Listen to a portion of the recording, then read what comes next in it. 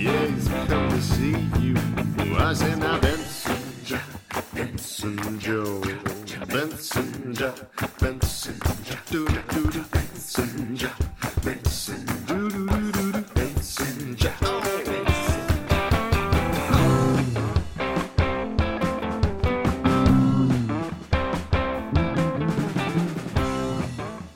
Hey everybody, welcome to episode 237 of Up for Discussion, the emotionally honest comedy podcast where we take your questions and dish out hot truths and tasty goofs. I'm Tom Zlatni. I'm Adrienne Schoen. I'm Juniper May. I'm Robert Green. Welcome back. Thanks. Great to be back.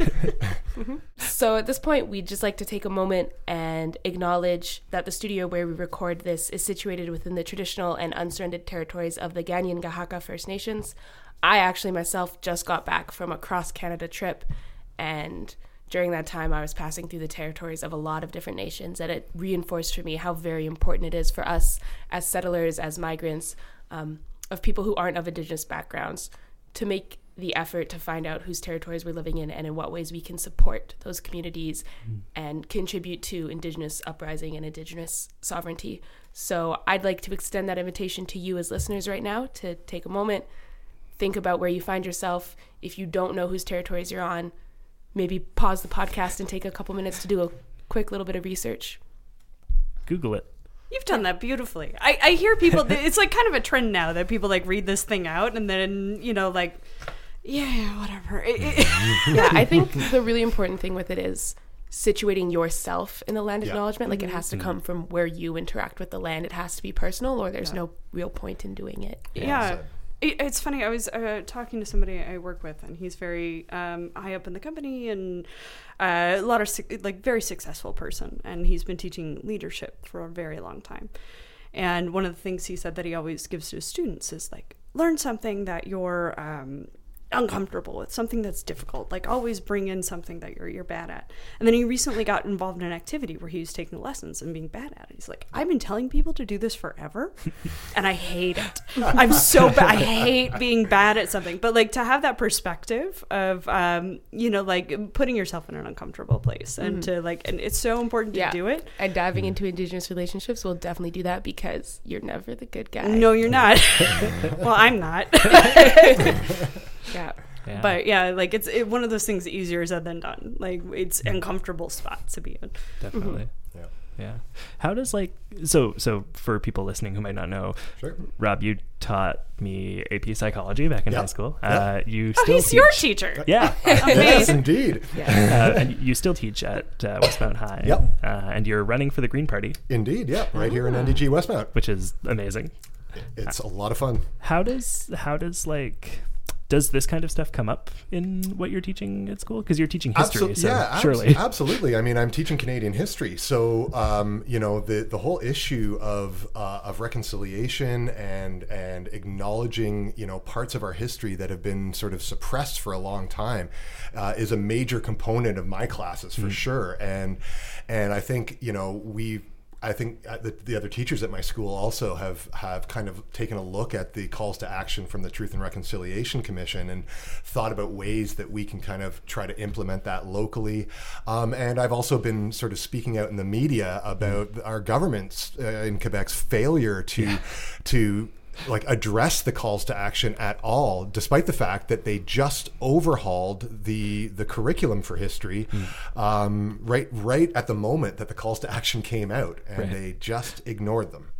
Yeah, well, they're busy, trying to get women not to wear headscarves. Yeah, that's it. Exactly that. Yeah, they've got their priorities. Jeez, yeah. How recent was the most recent reform? Because I remember the last history curriculum you sent me a few years ago. Yeah. Was like a hot mess. Yeah. I imagine there's been another since. Well, actually, I think it was like the same one from 2 or 3 years ago. Okay. So we've just, I guess last year, the new books came into Sec 4. The year before that, they were in Sec 3. And then actually they called back the Sec 3 textbook and made some changes to it and then reissued that. So it's fairly recent that's all happened. And, it's not just the Indigenous issues that are just abhorrent in this curriculum. I mean, they've basically eliminated the positive contributions to Quebec society by all minority groups, and cast Anglophones in the role of comic book villain. Why am I not surprised? Yeah. So, it's really fun to use that textbook with my Anglophone students. As a white person, I find this confusing. Basically, we're supposed to be comic book villains. Right. I'm okay with that. We're supposed to downplay everybody else. What happened to my white privilege? Now it's French privilege. Yeah, it's awful. Yeah, it's a fascinating thing. And I was just talking to my mom, and so maybe this is something that you can really kind of dig into. So I'm American. Yep. And my mom's like, well, I thought Canada had like a better situation with the native peoples. Like, I thought that they weren't really fucking it up that bad. And I was like, well, that's funny. It's just not. That's what we want the world to think. Yeah. Yeah, and to say better or worse between Canada and the United States, it's not a race. It's not a race, awful. and I think it feeds in even to the perception that we as Canadians have about ourselves. I think so. Yeah. That the really bad colonization and things happened in the United States, and that we've moved beyond that. But this is such dangerous thinking, and we see it paralleled with our beliefs about how we've treated Black people in Canada over the years. We tend to think that, oh yes, we welcomed the people coming on the Underground Railroad, and then neglect to mention that those people that came up here on the Underground Railroad were given zero rights and were treated as second-class citizens. We're not even allowed to live wherever they wanted to. So yeah, we are pretty good at whitewashing our own history in Canada, and certainly as a history teacher, I think that's one of my roles is to point that out to my students. And in fact, that tends to be some of the most like energetic and interesting discussions that occur in my class, is when we start taking a critical look at the curriculum itself and at the textbook itself. Right. Students, just asking them to memorize what's in the textbook is not engaging, but asking them to think critically about it is highly engaging. So yeah, for sure. Yeah. How does the so you're running for office? I am. How does that sort of like factor in with the teaching side of things? Because I know, the school board has its elected people within it, right? Yep. But how much kind of interplay, I guess, is there between the, I guess, political figures in the city, right, and the school board curriculum stuff? I don't know if I asked that question well. Yeah, I'm not quite sure what you mean. I guess what I mean is is it entirely at the school board level that things get decided, or do politicians have kind of influence there? Yeah, absolutely. So I mean, the school board is just a cog in the chain, and then above that is the Ministry of Education, and so. We were just discussing this a little bit before the podcast started, that with my job, the part that I love, the part that keeps me in this job is my interactions with the students. It's really, I often say the non-monetary rewards of this job are almost unmatched by any other job. But the part of my job that is an insane nightmare is everything having to do with the bureaucracy, everything having to do with school boards, ministries of education.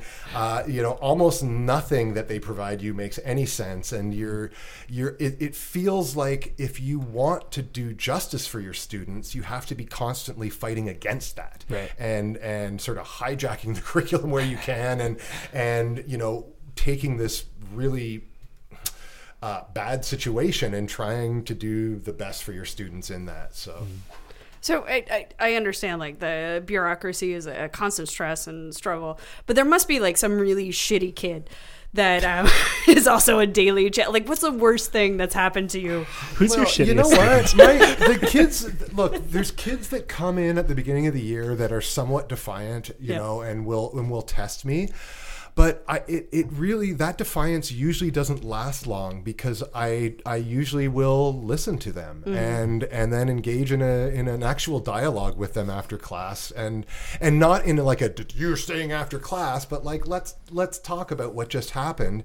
And thus far in my career, and I'm knocking on wood here, I've been really successful at turning those negative interactions into really positive dynamics. And I think it's not hard to do either. There's nothing magical about it. It's really respecting the human dignity of everybody that comes into your classroom and listening to them and valuing what they say.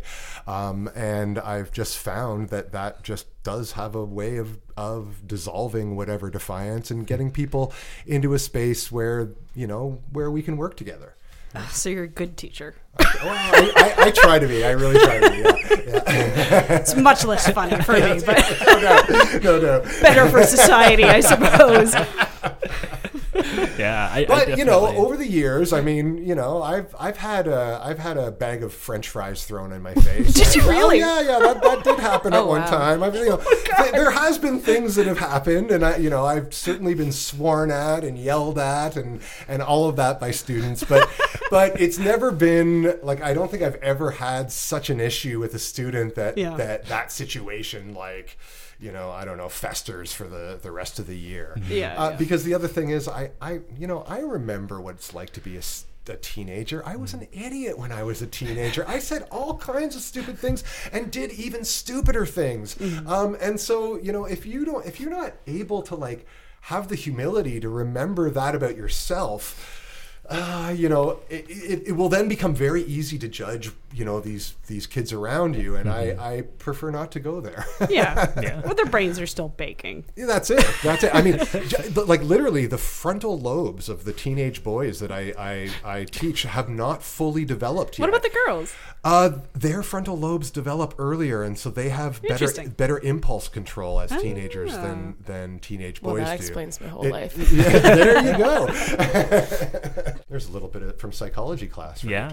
Well, I was just thinking, like, I feel like the thing that maybe was challenging about me as a student was that I didn't want to do the work for the most part.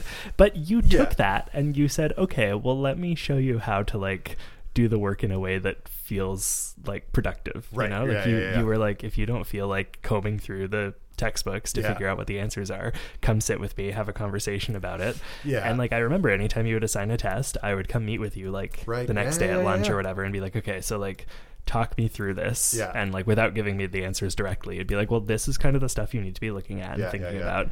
And you would like ask those guiding questions instead of just being like, I don't know, read a textbook. Yeah, no doubt. And like, that was so valuable for me because it gave me this idea that you don't have to just like read the rule book and do things. Like, sometimes you can like seek out the information from people and like try to actually, wrapping your mind around a concept is much more useful than just like memorizing facts and regurgitating them. And history in particular is like, we are built for narrative. We are built for stories. And history is so amazing when it comes to just repeating patterns and recognizable things and like extraordinary weird stuff that is so engaging.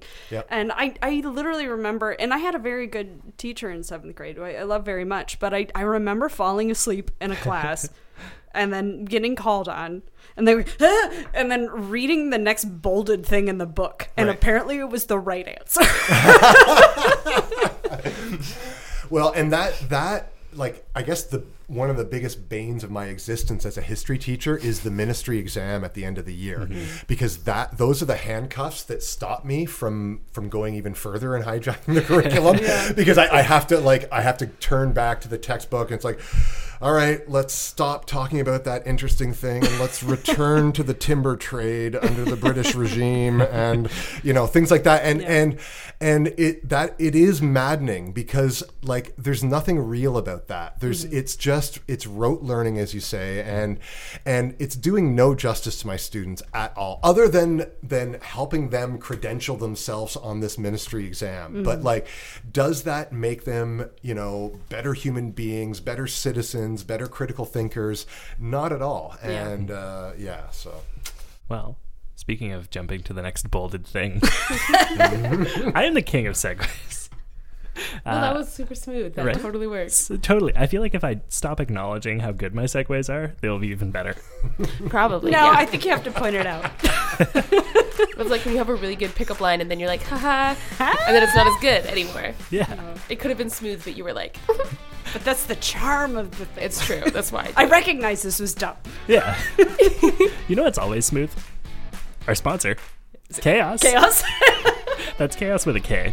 And an H. And an H. Are you looking to produce some high quality branded content without breaking the bank? Totally. Always. Right? Yeah. Chaos makes content marketing easy, affordable, and accessible by offering a studio-on-demand model and various subscription packages that make it easy to create consistent content for your audience and potential customers. Wow. Sounds pretty good so far, right? I'm in. I'm in. Do you want professional sound equipment for podcasts and voiceovers like Heck this one? yeah. If I didn't have Tom, yes. Right? Sorry, George. Not everybody has Tom. Not everybody has Tom. That's true. Do you want cinema-grade cameras, lenses, and lighting packages? I don't have those. No, you have does none sound of those. pretty You good. gotta get those, Tom. I know. I have a decent DSLR. I want to make a music but video. Let's go. Come on. That's why there's no conflict of interest. That's it. How about live streaming capability and event hosting? You don't have any of that I'm either. talking like good live streaming, not like Facebook Live, webcam video. It can be bad. So it sounds like we all need chaos in our lives. We all need chaos in our Wow. lives. Whether your business is starting a podcast, building a video empire, or adding live streams to your social media pages, Chaos has a package that will help you create consistent, reliable content for your audience. I feel like the mood of this royalty-free punk music just changed. Also, It punctuated your statement, though. That was punk music? it's generous to call it punk, right? Yeah, not the category I would have put it in, but all right, Tom. Anyway. If you want all of that stuff and more, you can go to createchaos.com or check them out on Instagram at createchaos to find out more. That's chaos with a K. And an H. Which is kind of punk, I gotta say. It is. Yeah.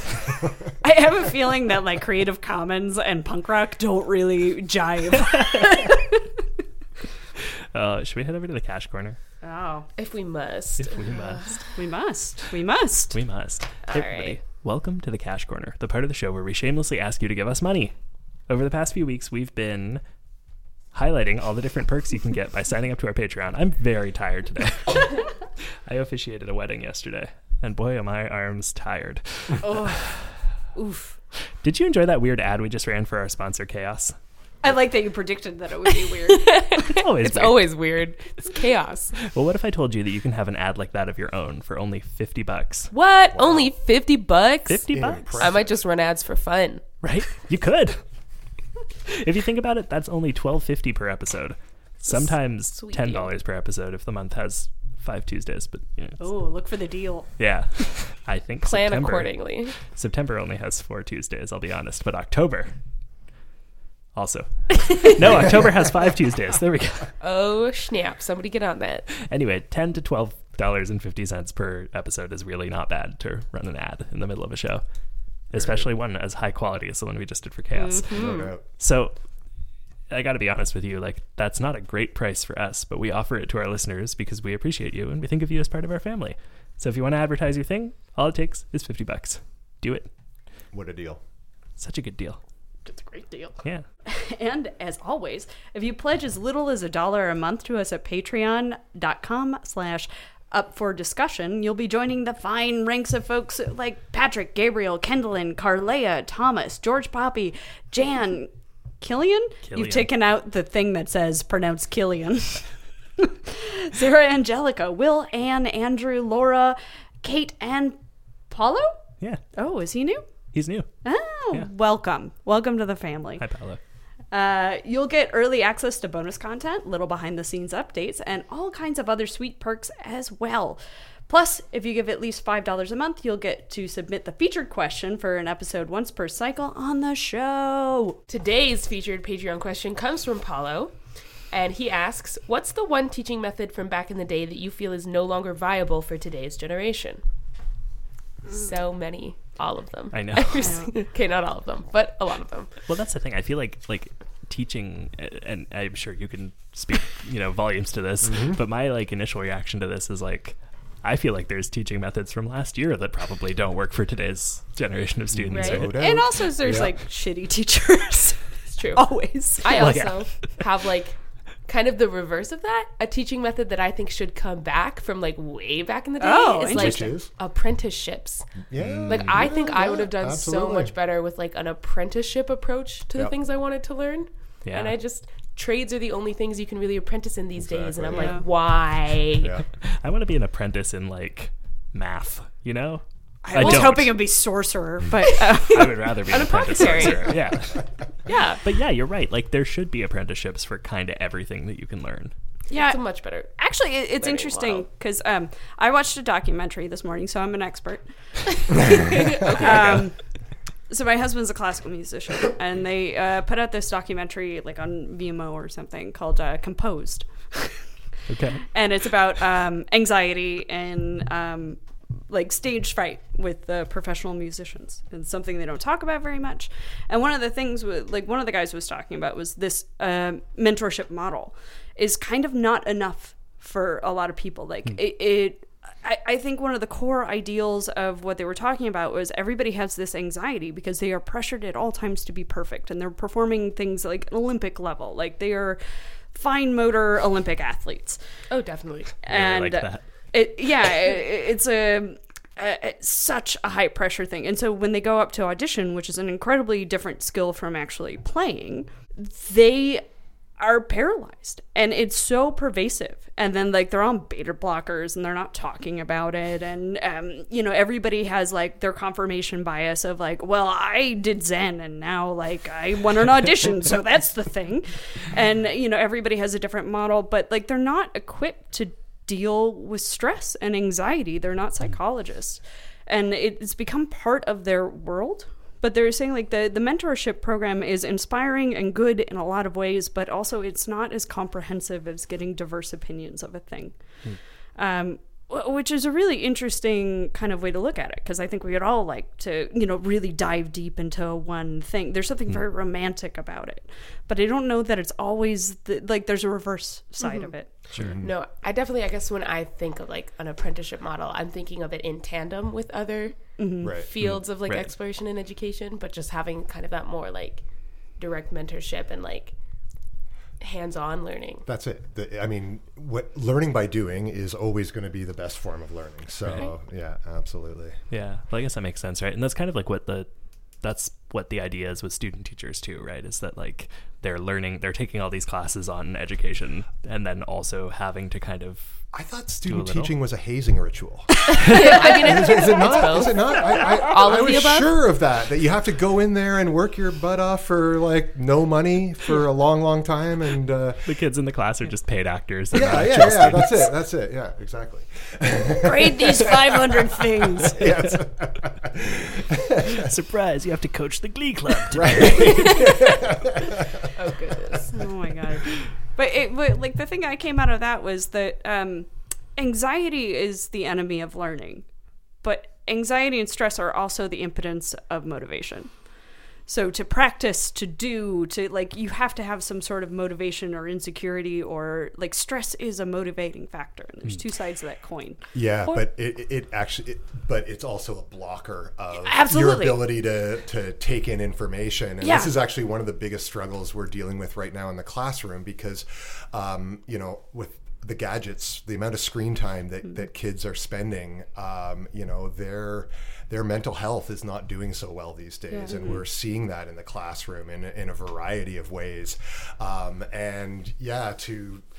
To help students find ways to deal with their stress is increasingly part of the job of a teacher. Like we're like more and more you're seeing sort of mindfulness exercises and stuff coming into the classroom, which I have mixed feelings about, because like the whole thing around mindfulness. I mean, they're also just to illustrate my mixed feelings about this, it was maybe about 6 or 7 years ago, the big teachers conference that they have every year here in Montreal featured about 7 workshops on mindfulness. Wow. And the reason why I was a little bit like, as much as I'm in favor of that, it should not be a replacement for dealing with the structural problems that are in front of you. So like when there's 7 workshops on how to meditate and make your mind more calm, and not a single one about how the underfunding of the system is basically affecting you, there's a big problem. Well, it's one more job that is not your job. Right. And it's also like just pushing this sort of radical individualism that if you've got problems, it's because of you, and it's up to you to deal with it. But you know what? If I just lost my job because my boss fired me, right? Like that's there's a reason that I'm not happy right now, and it has nothing to do with my ability to meditate. I've definitely seen a discourse come into play recently where it's like the promotion of self-care is totally eclipsing the need for community care, which is like so essential to being human. Well, and it's not, I believe it's not a coincidence that the rise of self-care has come at the same time of neoliberal politics. Oh, definitely not. Where basically any support from governments is being pulled away. There's austerity being applied to all of the social supports that we have, so that the tax cuts can be doled out to the rich guys. And we're being told, just meditate a little bit as your living conditions get really, really terrible and your life becomes really stressed and all these things. So Yeah, there is this driving thing. Like, I was just listening to the Dollop. They did like a whole episode on the guys who created Soylent. I haven't heard that one yet. It's really interesting, but and they might be a little unfairly harsh on this guy who's no doubt weird, right? No doubt like problematic in his own ways. But there is a larger symptom of what he's promoting that I don't think is probably his fault. But this idea of like, I don't need to eat anymore, like real food and meals, because I need to apply more of my time working. Right. Like, I need to streamline my life to the point that I'm a computer. Like, I need to keep putting the output, and it is this drive of like this all-consuming desire for efficiency. Yeah, and just, like, success. Incapacitating. Yeah, and at the expense of all things that are like make life worth living.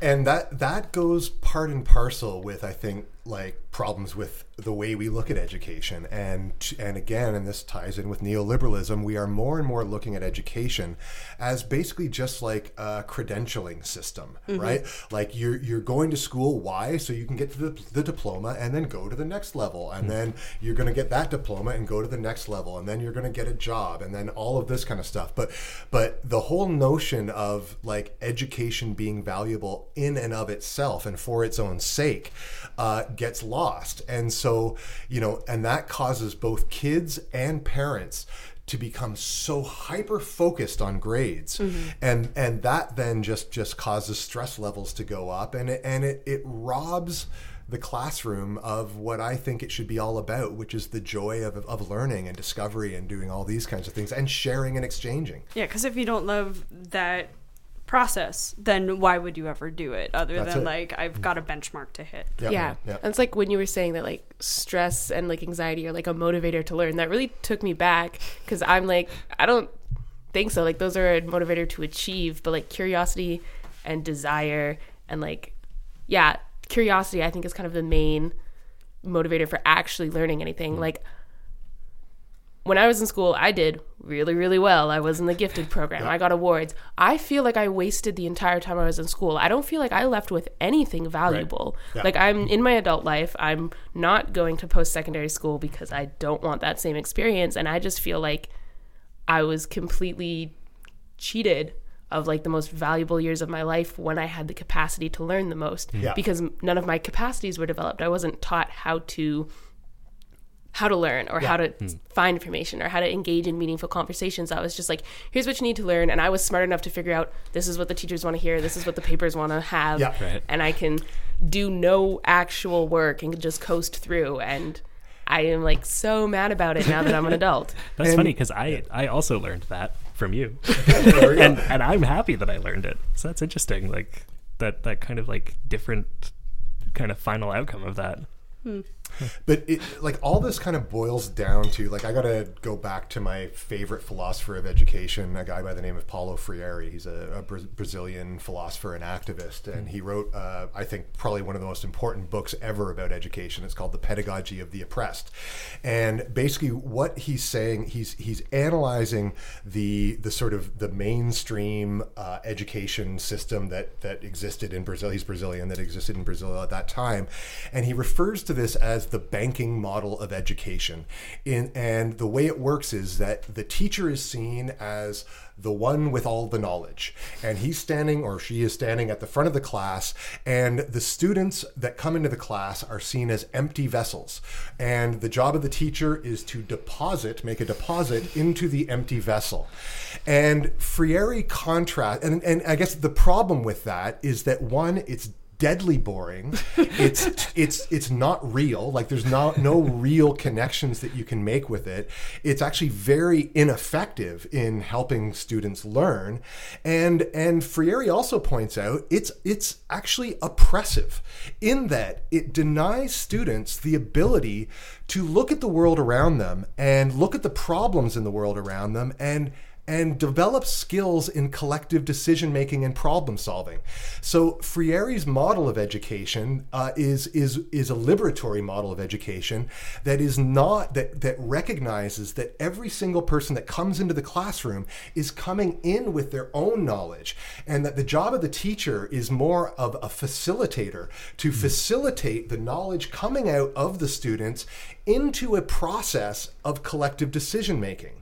And, you know, I gotta now just connect that with my experience teaching about the climate emergency that we're all in right now.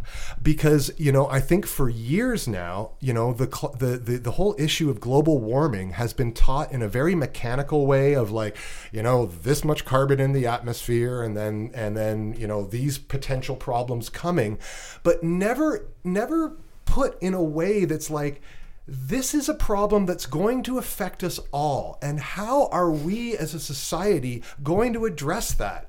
And that involves moving beyond merely the science of how much, you know, how many parts per million of carbon are in the atmosphere, and engaging in, well, what does social change look like? How does it happen? How can individuals be agents of social change? And those kinds of discussions are real for students. They come away feeling like this is something meaningful for them, not just like, you know, garbage in, garbage out, and perform on the test. And then when you feel like you've actually learned something or traded knowledge with someone, like for me at least, I always feel better equipped. Yes. And school was never something that made me feel equipped for anything other than more school and like a industrial job, and which is what it's for. If school should be about anything, in my view, it should be about empowerment. It should be about, like, helping people understand their world and feel more empowered in dealing with the world. Yeah. So are you telling me that history and science might be a complementary education in some way? Oh, yes, I absolutely am. Yeah, so what was it? What's the great meme about that? It's, you know, science could tell us how to clone a Tyrannosaurus Rex. History will tell us why it's a really bad idea, right? Yeah, it's just, I'm crazy. Like, and I was raised a big fan of Star Trek. Thanks, Mom. But like that idea of that inspirational sense of it, that because I think the science can get overwhelming and really anxiety inducing. Like, we're all headed for some real bad times. And but if you look at the broader scope of history and emergencies that have faced humanity before, and the times that people were able to come together as a collective and be able to solve or not solve things, there's some really compelling stories in history that can inspire us to move forward and instruct us on ways to come together in a way to solve a problem. I mean, there was times in London where people could not walk around and breathe. Just falling down, dying of respiratory disease, and it was able to be, you know, reversed or worked on. So, like, I think the hopelessness that we're all in could definitely, we could reflect on history and be able to say, like, well, maybe there are things that we can do. Yeah, and the cool thing about looking at like other narratives and other stories outside the one you're currently living in is it invites you to think and imagine outside of the narrative you're being fed, and it encourages you to imagine like a totally different world, which is like what's necessary for, like, I think rather than changing systems, it's often more effective to create alternative systems and organize outside them, which is something I think a lot of people don't feel capable of doing, don't know is an option because, well, we're not supposed to know it's an option. But it's because like, we've been robbed of that creative impulse by the system that is designed to destroy creativity. Exactly. But it's like creating spaces collectively where you can regain that sense of creativity is where meaningful change and engagement happens, and that inspiration and that hopefulness and that belief in your abilities and the abilities of your community comes back. Yeah, absolutely. And you know, this is why February, I always spend a lot of time on Black History Month. And while I do spend some time talking about Canadian Black history, I always spend time on the U.S. civil rights struggle, because that struggle was such a clear example of how, you know, a group of people faced with a system of power that is just, you know, fueled by hate and oppression, and in which, you know, the people on the bottom of the system had zero voice, but or power or agency, and yet somehow, through direct actions, through people making personal sacrifices, getting on buses, going into the South, getting arrested, getting beat up, like all of these things, you know, resulted in that system of Jim Crow being broken, and that historical example is you know, illustrates that as dark as things can become, you know, when humans work together, there is really, we can change things, and it's absolutely essential, especially right now in the situation that we're in, because I think we're now, like, I can't think of a situation more serious than the one that we're in now. I mean, not even the rise of Nazism in, you know, the earlier parts of the 20th century was a parallel to what we're looking at now. I mean, back in April, our world passed a threshold of 415 parts per million of carbon in the atmosphere. That has never existed in human history. We are literally in uncharted territory. The last time that happened was like millions of years ago. There was beech trees on the South Pole at that time. So, like, you know, and sorry, I just got really heavy on you guys, but like, no, but that is the parallel we were talking about to the thing about hope. Like Greta Thunberg has, I think, said some of the most profound things about this, in that this is not a time for hope. We should not be talking about hope until there's action, because until there's action, there can't be hope. So let's forget about hope for now and push for action, because that's the only way we're going to be able to have hope at some point. Yeah. But I think it's the two sides of that coin, right? Like the stress for motivation and hope to not block, inspiration. and this is why I've been losing sleep in the weeks before I start teaching my climate science unit for the last 3 or 4 years. And actually the reason why I'm running for the Green Party is because, like, how do you tell a group of teenagers that the world that they're inheriting is not going to be safe for them?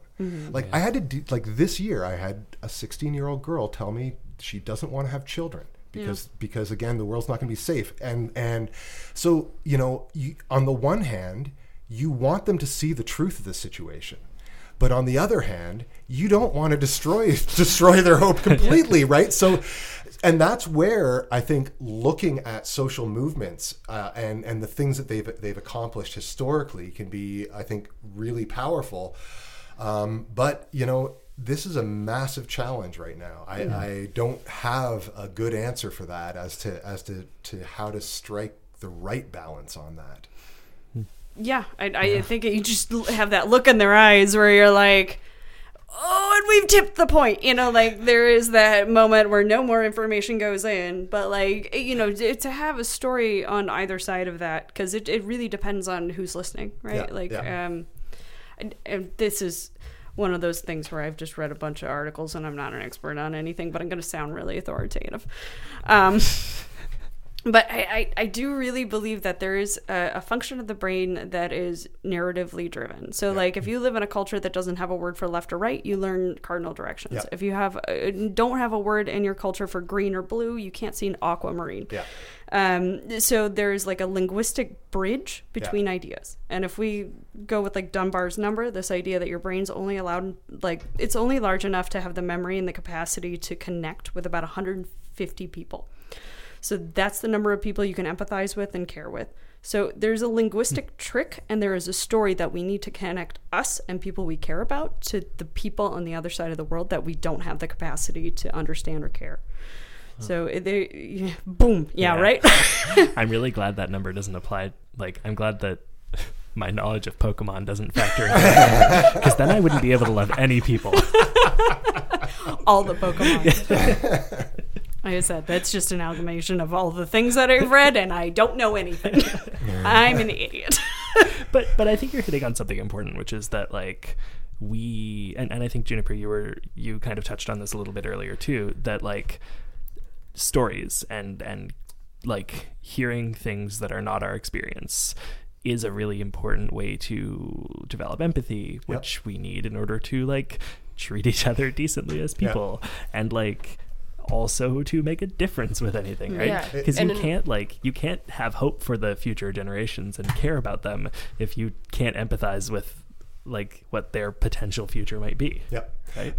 It's all about narrative, and I think, you know, one of the responses I gave at one point to one of my students who was, like, feeling really depressed about, you know, all the things we were looking at in class was, like, you know, every great myth of humanity has, and, you know, Joseph Campbell has written about this, and this is what inspired George Lucas, is really about a story of, you know, a small group of people who are facing an unbelievable darkness and then finding some way to overcome that darkness.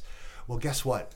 We are the characters in that myth right now. And just as it was up to Luke Skywalker to look inside himself and find a way to blow up that Death Star, we've got to do the same right now. But what do you do when the people trying to fight the darkness and the darkness are all one entity?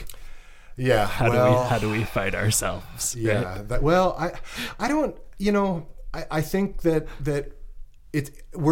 I don't think we're fighting ourselves. I think we're fighting the elites. You know, like this whole narrative about, you know, that, oh, you know, like, one response that people have about global warming is to guilt individuals.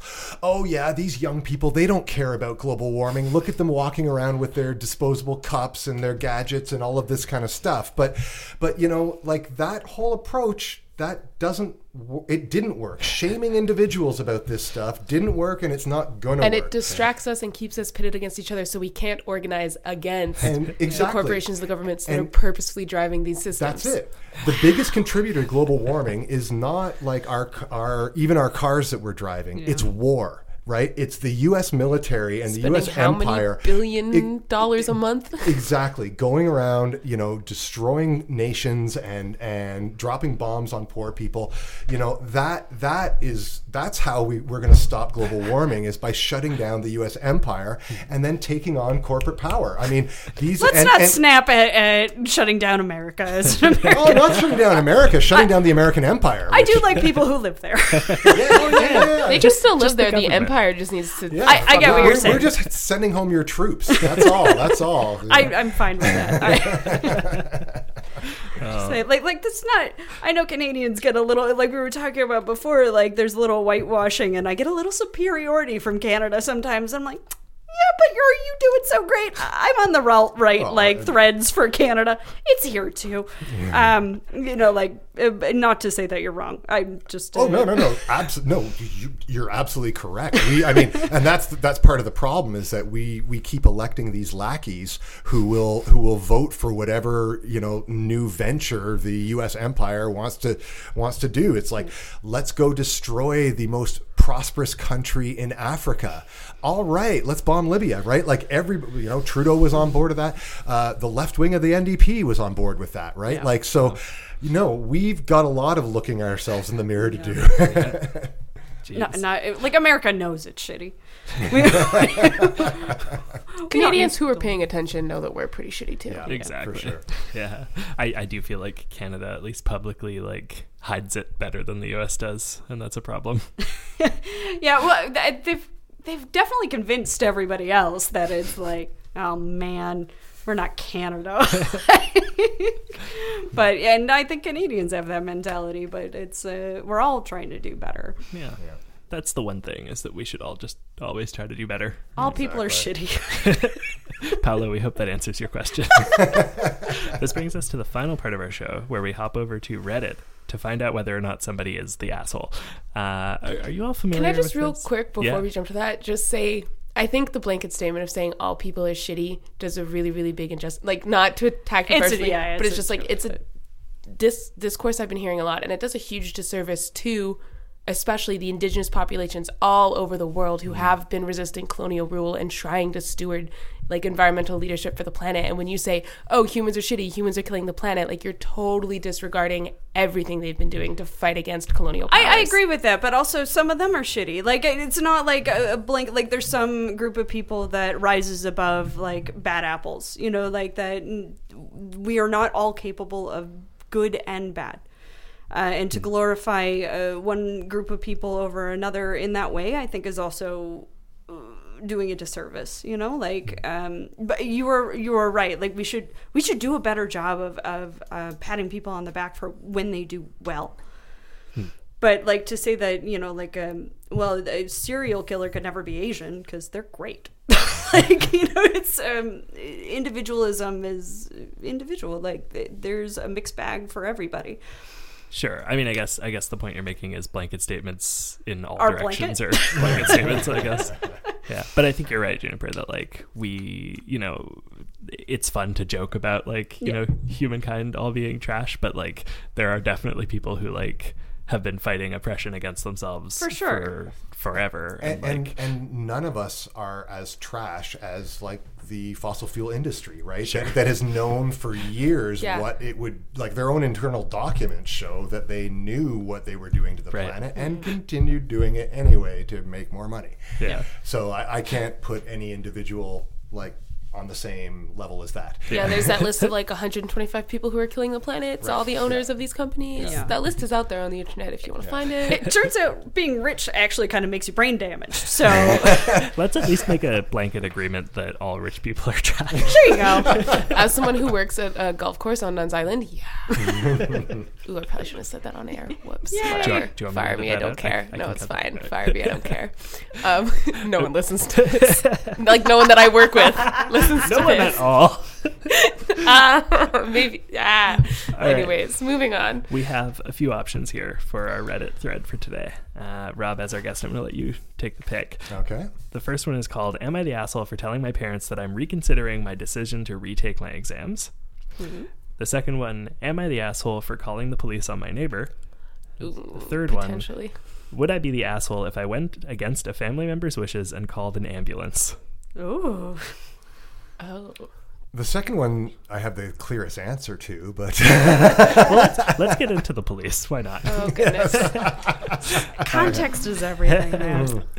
Because it's Reddit, so my inclination is you're an asshole. Probably. So this is Reddit user Maximum Camera says, Maximum Camera. I like that. I don't know why. My neighbors Chris and Rebecca, I've changed their names, went on vacation for 2 weeks and asked us to feed their cat. They have a tenant in their basement who we've never met and we don't really know anything about. Yesterday I'm leaving home when I see an older man coming out of their back gate. We thought this was odd because we had some kind of idea that maybe their tenant was younger. Maybe this is another neighbor they asked to help out too. I wanted to test my theory. So I rolled down the window, called him over, and asked him if he was Claire and Rob's tenant.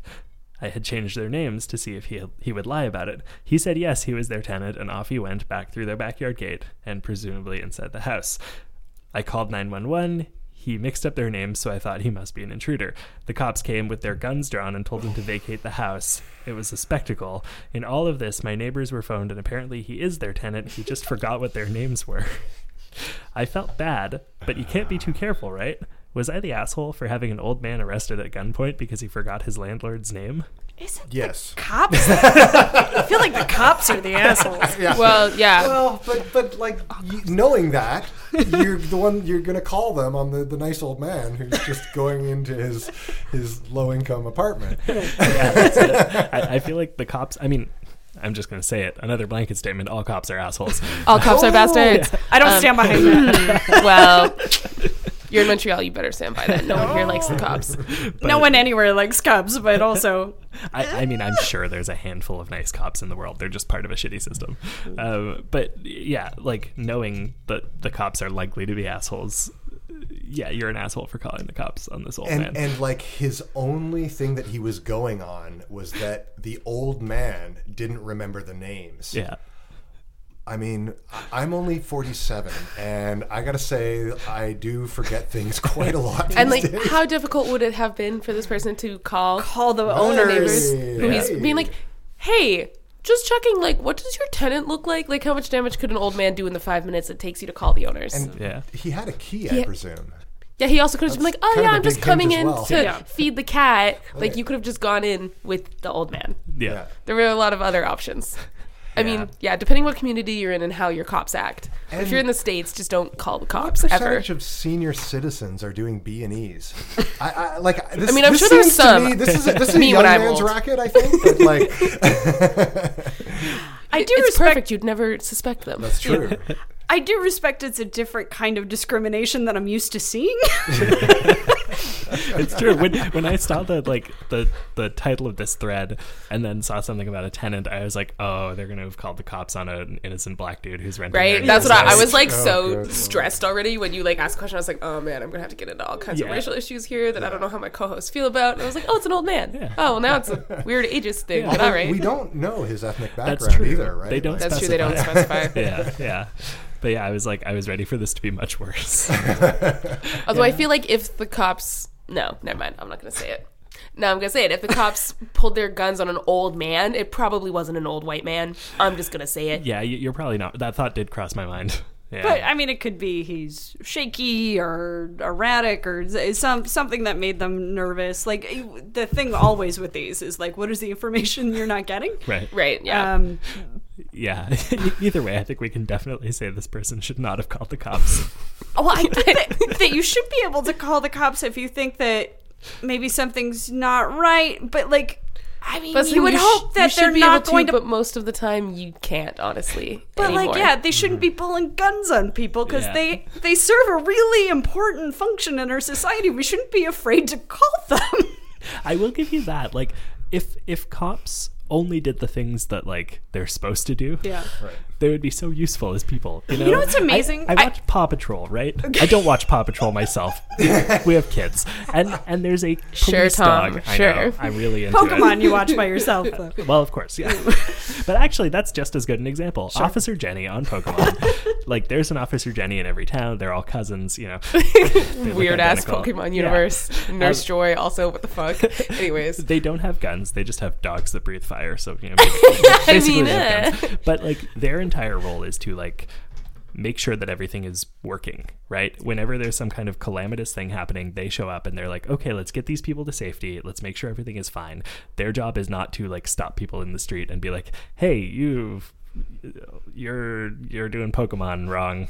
I'm gonna like It's kind of how I envisioned the cops in Holland. I don't know if you guys have ever been there, but they've got no guns. They're like these really nice looking guys that ride around on bikes, and like I kind of feel like if I was ever riding my bike around Amsterdam and it broke down, one of those guys would stop and help me out. that's Yeah. what they're supposed to do. Right? Exactly. Like, Right. they should be, like, equipped to deal with crisis. Like, Right. they Yeah. should be... But like, it's amazing. I watch a lot of crime procedurals, and I hope that those ladder up into like enough credits to be a lawyer. It turns out it doesn't. But like, if you watch American crime procedurals, it's like, I'm subverting the rules. I'm gonna beat the shit out of this guy. I'm gonna save everybody. And if you watch British ones, they're like, you need to respect the needs of the victim. Follow the procedure. Your uniform is not on correctly.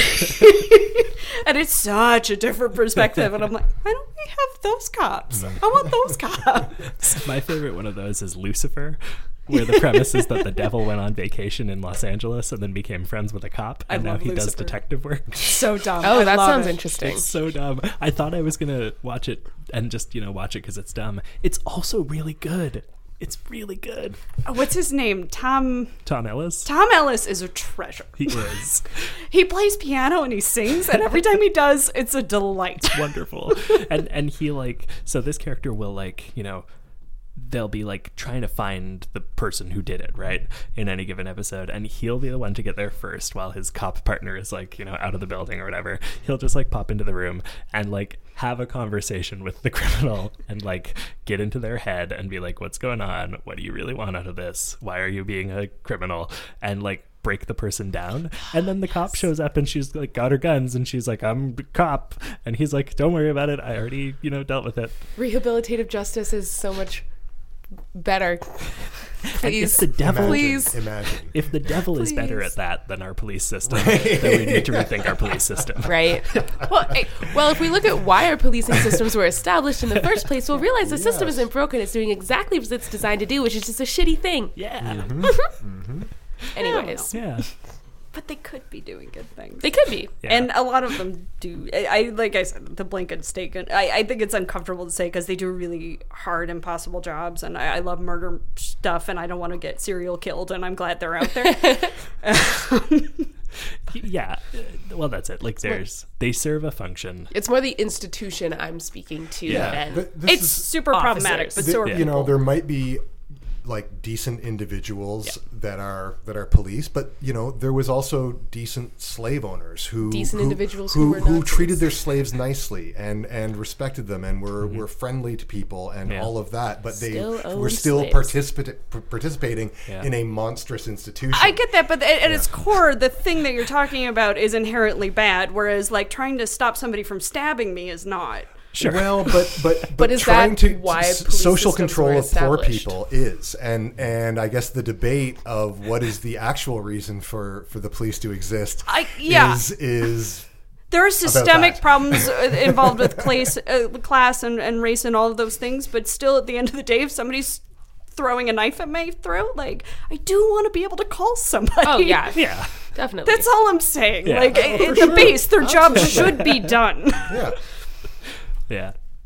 Speaking of people whose jobs are done, Are we done? to the end of our show. Woo! That was a show. Rob, thank you so much for joining us. It was This a real great. pleasure again. Thank you. Thank you guys for coming on this journey with us. What did we learn today? We learned Oh, dude, I don't even know anymore. we learned that all cops are part of a system that makes them more inclined to be bastards, even if they're not all specifically bastards. We learned It is that so uncomfortable. we learned that Adrian's uncomfortable with blanket statements, And yet willing to make them readily. We realized that Juniper is maybe too radical to be in normal conversations with people. That's fine. I'm going to continue to be radical. But that's why I'm here. I'm an asshole. We learned that Don't call the cops on old people. education is constantly changing, and you have to kind of feel the needs of the students and Absolutely. and grow with them. Yes, Yep. definitely. That's the most important thing. The other stuff is... Yeah. That's the thing we learned that ties us into our theme for the month. Eh. Cool. Yeah. If you like this, which I hope you did, I feel like it was a fun episode. I think this was our most intellectual episode to date. Nice. That's what happens when Wow. we get actual smart people, not just our dumbasses. I'm offended. I'm smart. It's true. You're smarter than me, at least. I said that We have intelligence in different areas, Yeah. okay? There we I go. said that having not done an episode with you. So That's true. I will include me as a guest since I just came back from vacation. You know, Wow, I didn't talk about my history as an educator at all on this episode. That's true. We have other episodes. Yeah. Next week. Cool. Yeah. So if you like this, consider supporting us on Patreon. Like we said earlier, it's a great way to support the show, and you can get all kinds of sweet perks by doing it, including getting your name read in that list. You know, don't you want to be the name after Paolo? yeah. Wouldn't you love that? Because that's what you get if you're the next person to sign up. You get to be right after Paolo in that list. And I've pretty been trying to get Tom to make a sound drop for new people, so that might be you or it might not. It might. I could just improvise one. There we go. We'll start doing something special. Yeah. Beatbox for you. We got to do it. If you want some merch, we have it. We have merch. Merch. Mugs and stickers and, phone cases. What?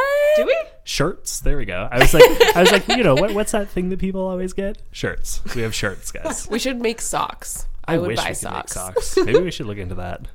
Yeah. Anyway, all the stuff we do have you can get from our lovely friends over at TeePublic by clicking the merch link in the description of this episode. And you can support us for free by leaving a rating and review on Stitcher or Apple Podcasts, which is actually the best way for the show to grow. And for every new review we get during the month of September, we're going to buy $1 worth of school supplies for a kid in need, probably through the Clear the List campaign, unless I find out something horrible about that campaign between now and the end of the month, in which case we'll do it a different way.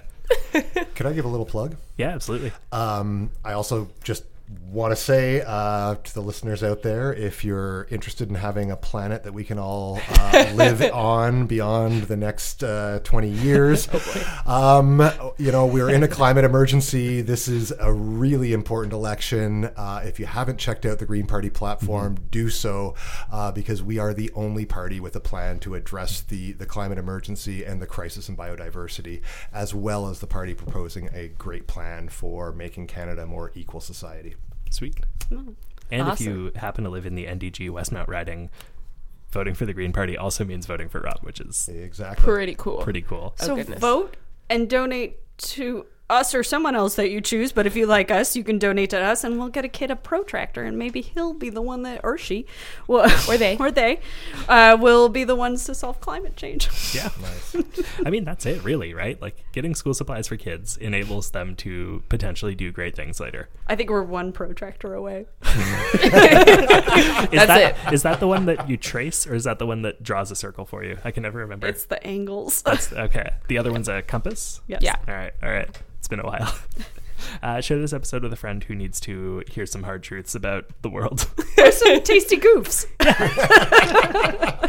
You can follow the show on social media at Down with Talking, and I'm at Tom Zalatni.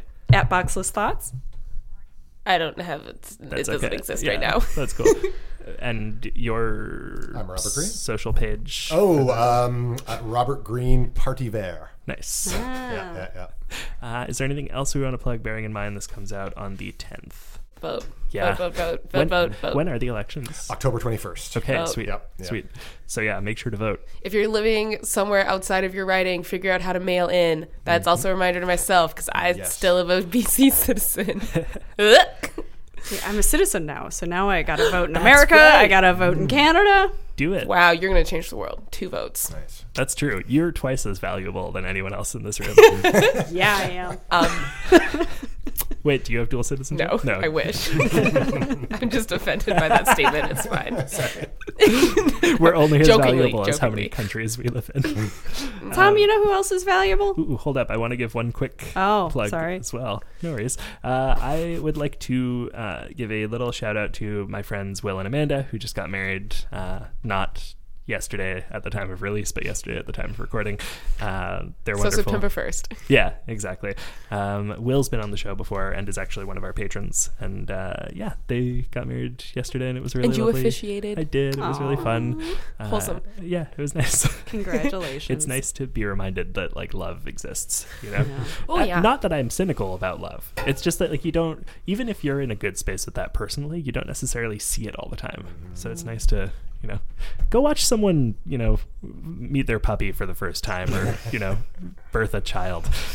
Sure. Don't watch that one. Feel some love today. Just go wander in and watch a random person give birth. That'll be fine. I'm sure there's YouTubers who've done it. Ew. 12-hour labor live stream. Oh, goodness. Don't like it. No. You know what I do like? What? Crackers and Jam. Oh, man. You met Joseph. I met the bassist on the Cross Canada train ride that I did. And it took us 3 days for him to be like, wait, you're on that podcast with Tom. You use our song as your theme music. And I was like, oh, yeah, you totally gave me a sticker. I was like, Crackers and Jam. Why does that sound familiar? Oh, yeah. Also, super on the down low because it's not really confirmed, but he and I may be doing some jazz poetry collaborations. Very cool. So that would be sick. But Sweet. Not officially, but hopefully. Cool. Keep us posted. That would be fun. Yeah, well, if you want to see that happening, go listen to the title track of their EP Benson on crackersandjam.bandcamp.com, and then support everybody so that they can go and do neat things like that. Art. Yeah. Support art. Yeah. Support creators. So thank those guys. Cool. And our show is produced and edited by Tom Zalatni of the That's Upford me. Network. That's you. That is you. Do you want a sticker? I do want a sticker. Can I have a lollipop after this? Like I got Green Party buttons for all you guys. Look at this. Well, you can find out about all of our great shows at upfordnetwork.com, and I can see about getting you buttons. On the down low, I'm definitely planning on buying a button maker for the network at I was some going to say point we in the should next year. do buttons for merch when our faces on You it. actually have a bag of I buttons! actually got If we put our buttons for faces you on guys. buttons, listeners will know what we look like. Thank you. There you go. Thank you guys so much for listening. Next week, we're going to talk to Sarah Malika from Montreal Improv. Oh, I love her. Oh, Yeah, cool. it should be fun. See you then. Thanks, Bye. Rob. Yeah, he's come to see you. I say now, Benson Joe, Benson Joe, Benson Joe, Benson Joe, Benson Joe.